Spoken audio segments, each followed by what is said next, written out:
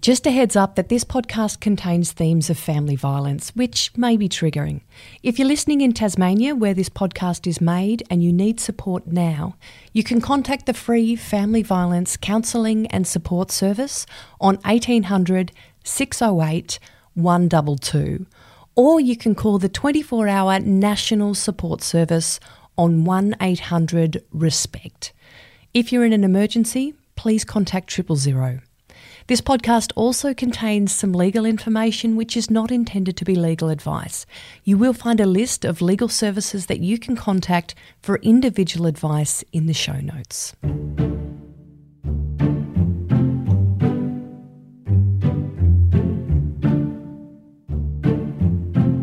It's just so disheartening that they have not learned that women are important, that they have to be respected. You know, they are human beings and they have the rights. You can't control them, or you can't tell them to go back home. We have talked a lot in this podcast about control and how it's common that abusive relationships usually start with one person trying to control the other, who they see, what they do, how they spend their money. What about controlling how they think? When it's put like that, it almost seems too obvious that a difference in culture or religious or spiritual beliefs can lead to abuse. A type of abuse that people have told me all really goes to the very identity of somebody and what makes them who they are. Yep, we've got more to talk about. It's Penny Terry here again, and on this episode of Rule of Thumb, we're going to learn how to talk about those things that maybe we sometimes avoid, because checking in with a friend or colleague about their cultural or religious decisions, particularly when you don't share those beliefs, can feel awkward or not your place. Penny, this is one of those areas that I really struggle to talk to with clients. If I don't share a faith or if I don't share a culture with that person, it can feel like there is a huge divide between us. As a lawyer, I go back to the law and I go back to those elements of emotional abuse and talking about what family violence is. But we really do need members within those communities, within those cultures and spiritual groups to be taking a stand or to be stepping up and leading in relation to these types of conversations. Now, you might recognise a few of those voices if you've been listening along to our series. That last one is Elise Whitmore. She is the Principal Solicitor at the Women's Legal Service Tasmania, and a little later on she'll take us through the legalities of cultural and spiritual abuse. And it's not necessarily easier even if you do share someone's beliefs. Would you know how to lead in those types of conversations? Would you know what to look out for as signs of abuse? Family violence expert and counsellor Torna Pittman, who we've got to know pretty well during this series, says, like with all forms of family violence, it's probably happening without us realising. It's so common. It's so much more common than what we think. There's one woman who couldn't go to her church. She couldn't speak to those people that she had made friends with and were her community from that church. She had to let go of her family because they were in that church and he didn't like that. She had to go to his church and practice what he believed.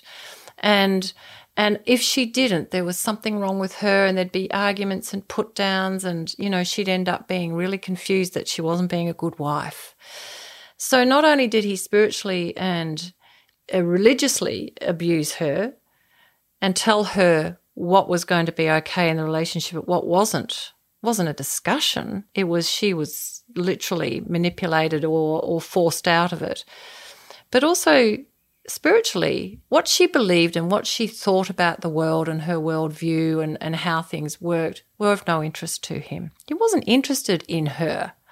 He wasn't interested in what she loved or wanted or what her talents were or what her beliefs were, and getting to know her and working out a way where they could combine all of that and have the relationship that met both their needs. He wanted her to be convenient for him. So she had to give all of that up and then wondered why she got really badly depressed. And you think about what that depression does. When you're depressed and when you're confused, everything builds on top of that, and you can't think as clearly, and you don't have the energy to take any steps, and you are lost. You're lost within it until someone says to you, you know, you're entitled to your own beliefs. Your own beliefs are just as valid as his. Your ways are just as valid as his. Your culture, your group, they're all just as valid as his. You know, they're really, really important and critical. Tell me about them, you know. And that quite often starts to change that process of depression and confusion to, hang on a minute, you're right, I've never thought about that. But what we often do is say nothing or do nothing, and that situation just gets worse and worse and worse. As you've been talking, Torna, I've been thinking, wow, this is all the stuff that we feel so awkward about bringing up. Not only is it family violence, as you're sharing now, it's race, it's religion, and we're not allowed to talk about that if we don't understand it, particularly if we don't share the same culture or we don't share the same religion. How hard is it to not be a bystander on this? And to say something, it can be quite hair-raising. I mean, to be a bystander who intervenes and says something is very courageous. It's a really big thing to do. I just go for this, and that is that the target has rights to their beliefs and their ways of doing things. And when you focus on that, when you just point that out and say, yes, but your beliefs are just as valid, and your hopes and dreams are just as valid, and your culture is just as valid, and the way that you want to run your life or teach your children or what schools you want them to go to is just as valid. And you don't even have to talk about their partner.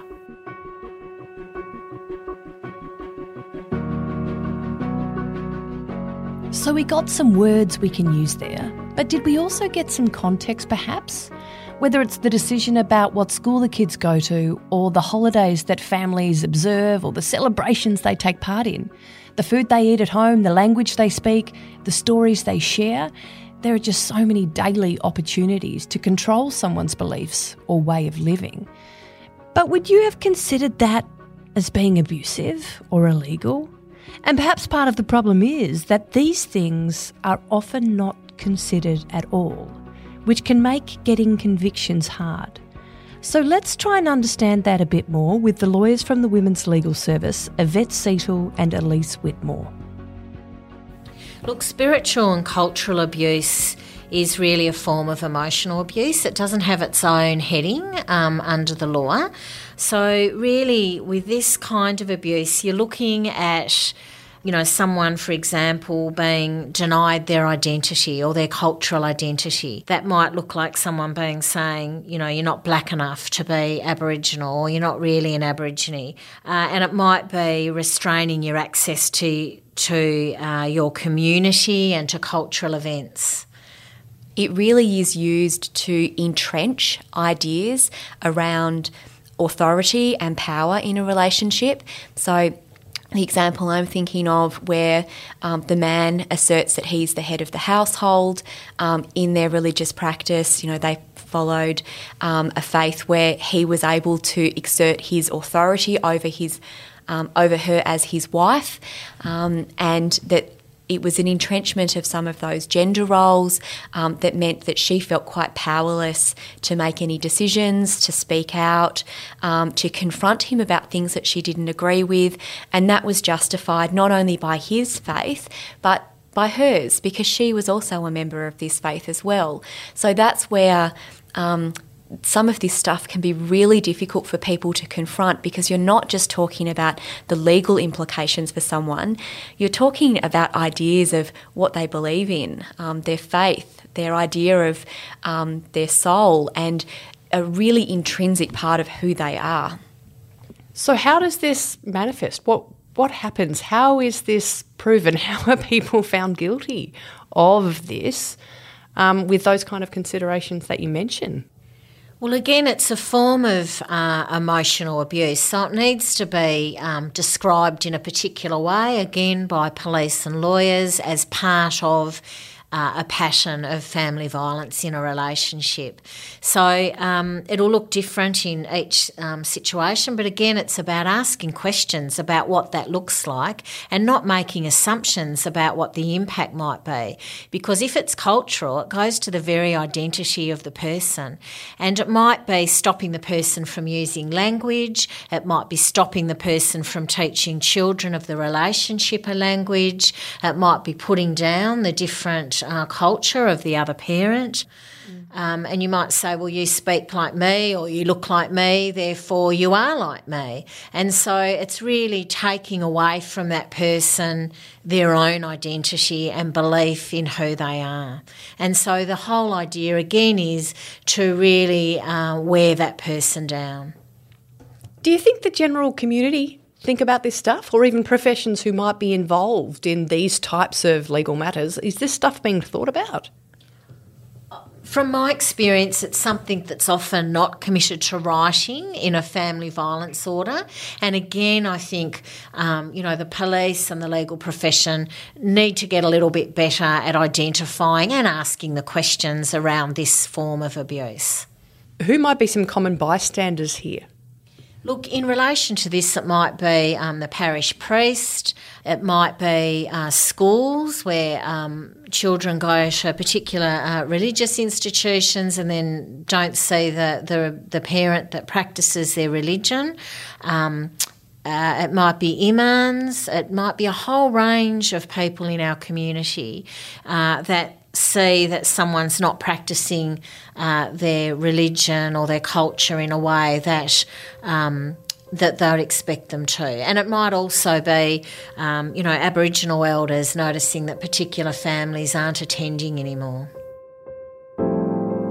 There's a bit to get our heads around with this. Some of it is about how a difference in culture or beliefs can be used to abuse or control someone else. Then we've heard about another bit, which is using a shared culture to control or confuse someone about what is okay. Plus, there's something else that I learned about, and it's something that the lawyers at the Women's Legal Service see often. I met a woman who works as an advocate in the cultural community that she's part of in Tasmania, and she's taken bystander action many, many times. I'm calling her Rose, but that's not her real name. What is your job? What do you do? Well, I'm actually, I've got different hats. I volunteer for a non-profit organization which is mainly targeted to a specific group. We set this up about 27 years ago, mainly to deal with settlement issues of women. From that, we found that there's a lot of issues from family violence. There is coercion or a threat from the other party to say, well, I'm going to get you deported. So some of them will stay in the relationship because they don't know where to go. And that's where I come in. If I get contacted or get the referral from, like, for instance, Women's Legal Service or other migrant agencies. Is that true? If you leave, you'll be deported? Well, no. That's a misnomer, I guess, in terms of it's a controlling thing for the sponsor. When I mean sponsor, it's the spouse of the person that is here under a partner's visa.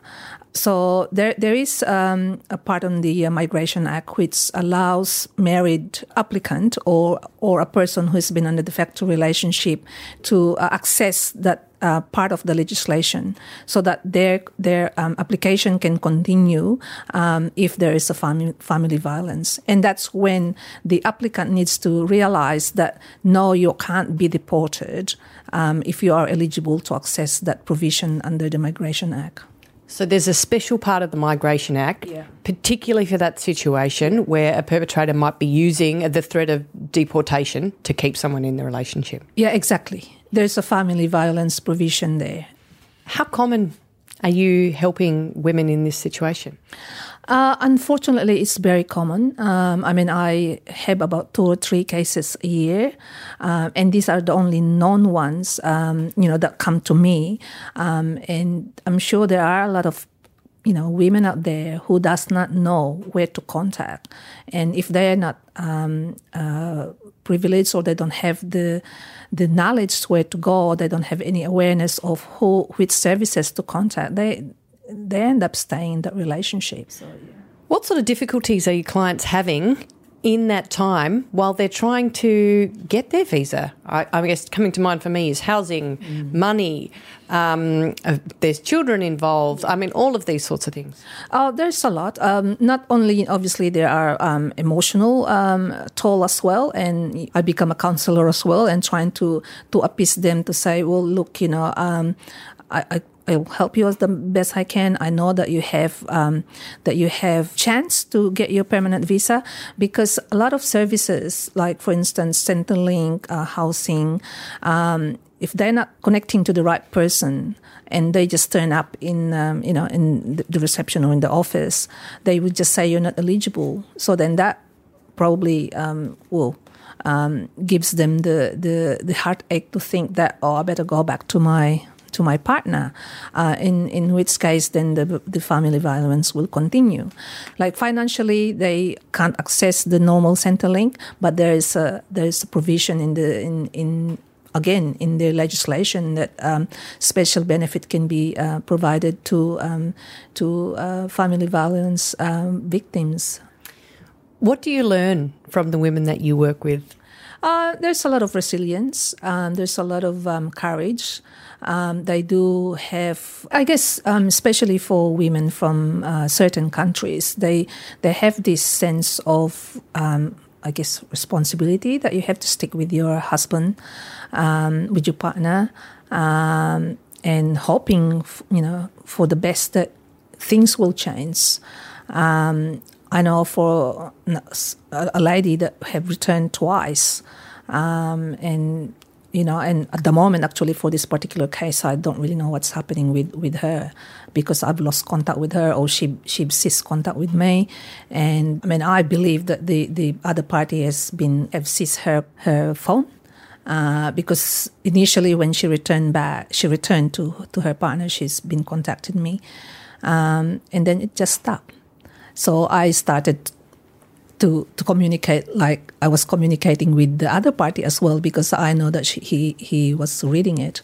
But unfortunately, there's no response. So there's nothing we can do about it, unfortunately, except for the fact that I just have to get the Family Violence Counselling Support Service to check up on her.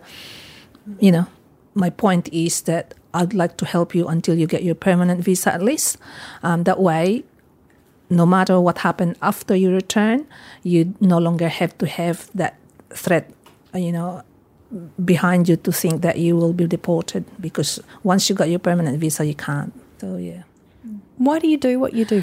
I have a lived experience as well. And I went through the same, with the visa status and things like that. And I came from remote area, so that was one of the other issues with the settlement issues. And there was a group of women that helped me to get to where to be safe. And so that was about 33 years ago or something like that. So and I just had this mission, I think, that that I'd like to help women, because I know how hard it is. I know how it feels. And a lot of those women that I'm helping, they don't know that I have that experience. So when it becomes a bit emotional, and they sort of question their own decisions, and then that's when I tell them, I know, because I've been there. And I actually then have to explain to them that, if I was able to get through that and reach be where I am right now, I'm sure you can too.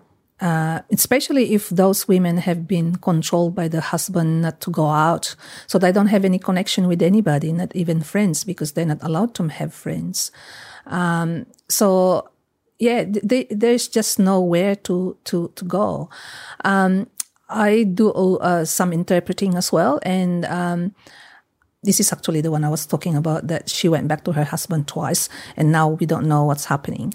Imagine that this husband wouldn't even go with her to have a prenatal checkup, and he wasn't even there at the birth of the child.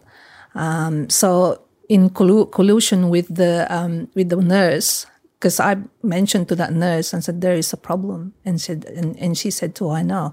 So what happened was that when she went to the toilet, because the mother-in-law was there all the time, and so I followed her and I just gave her my card. And then I just said to her, contact me when you can. So that's how I was involved with her.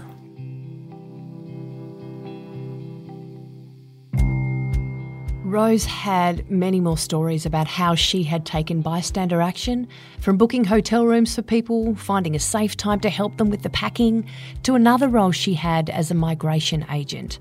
And in the next few episodes, we'll get tips about how we can safely support someone when they have made that decision or might be planning to leave an abusive relationship. There are, however, some traps that historically we tend to fall into when we're trying to help someone who's experiencing family violence. And Torna Pittman reckons we should always have these in the back of our heads before we help.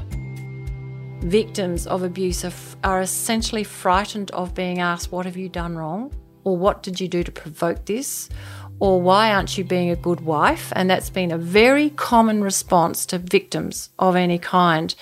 And it's endemic and it's part of our culture. It's like, well, you wanted to be with him. You made your bed, you lie in it. And so to actually contradict that and say nothing like, what have you done? Or what do you do to provoke them? Just to say your rights.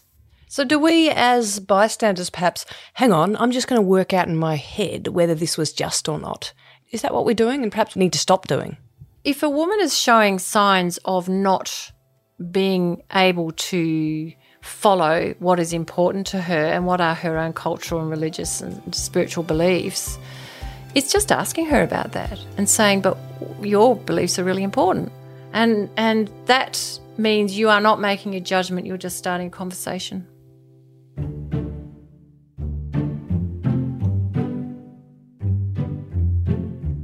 Does that make it feel easier? Maybe not. I mean, none of this feels easy. But I wonder if 5 episodes in, you're now seeing things and hearing things that you didn't used to. For Rose, 34 years after her own experience of family violence, she's not seeing enough change yet. Nothing has changed. Yeah, it's just so disheartening that, most of the time the perpetrators, men, they have not learned that women are important, that they have to be respected, that they have to be, they are human beings and they have the rights. Even though, for instance, with the migration issues, that they actually have the right to come here. They have the right to stay here, even though they say, oh, well, I bring you here, I paid for everything for you and that sort of thing. But you can't control them, or you can't tell them to go back home, because there might not be anything to go back to. If this episode has got you thinking about someone you know or your own relationship in a different way and you want the best advice or support, go to our show notes where there is a big list of services we trust. Now, in our next episode, we're going to hear about some of the stuff that is maybe what we picture when we think of family violence. He knew what he was doing and he punched holes in the wall because he's saying, this is what your head would look like if I punched you. We'll learn to ask questions about damage to property and threats, and there will also be things that we've not pictured. Well, look, often vets are in a really prime position as bystanders. That's next time on Rule of Thumb, a podcast for the Women's Legal Service Tasmania. This podcast is funded by the Tasmanian Government's Department of Communities as part of the COVID-19 family violence response.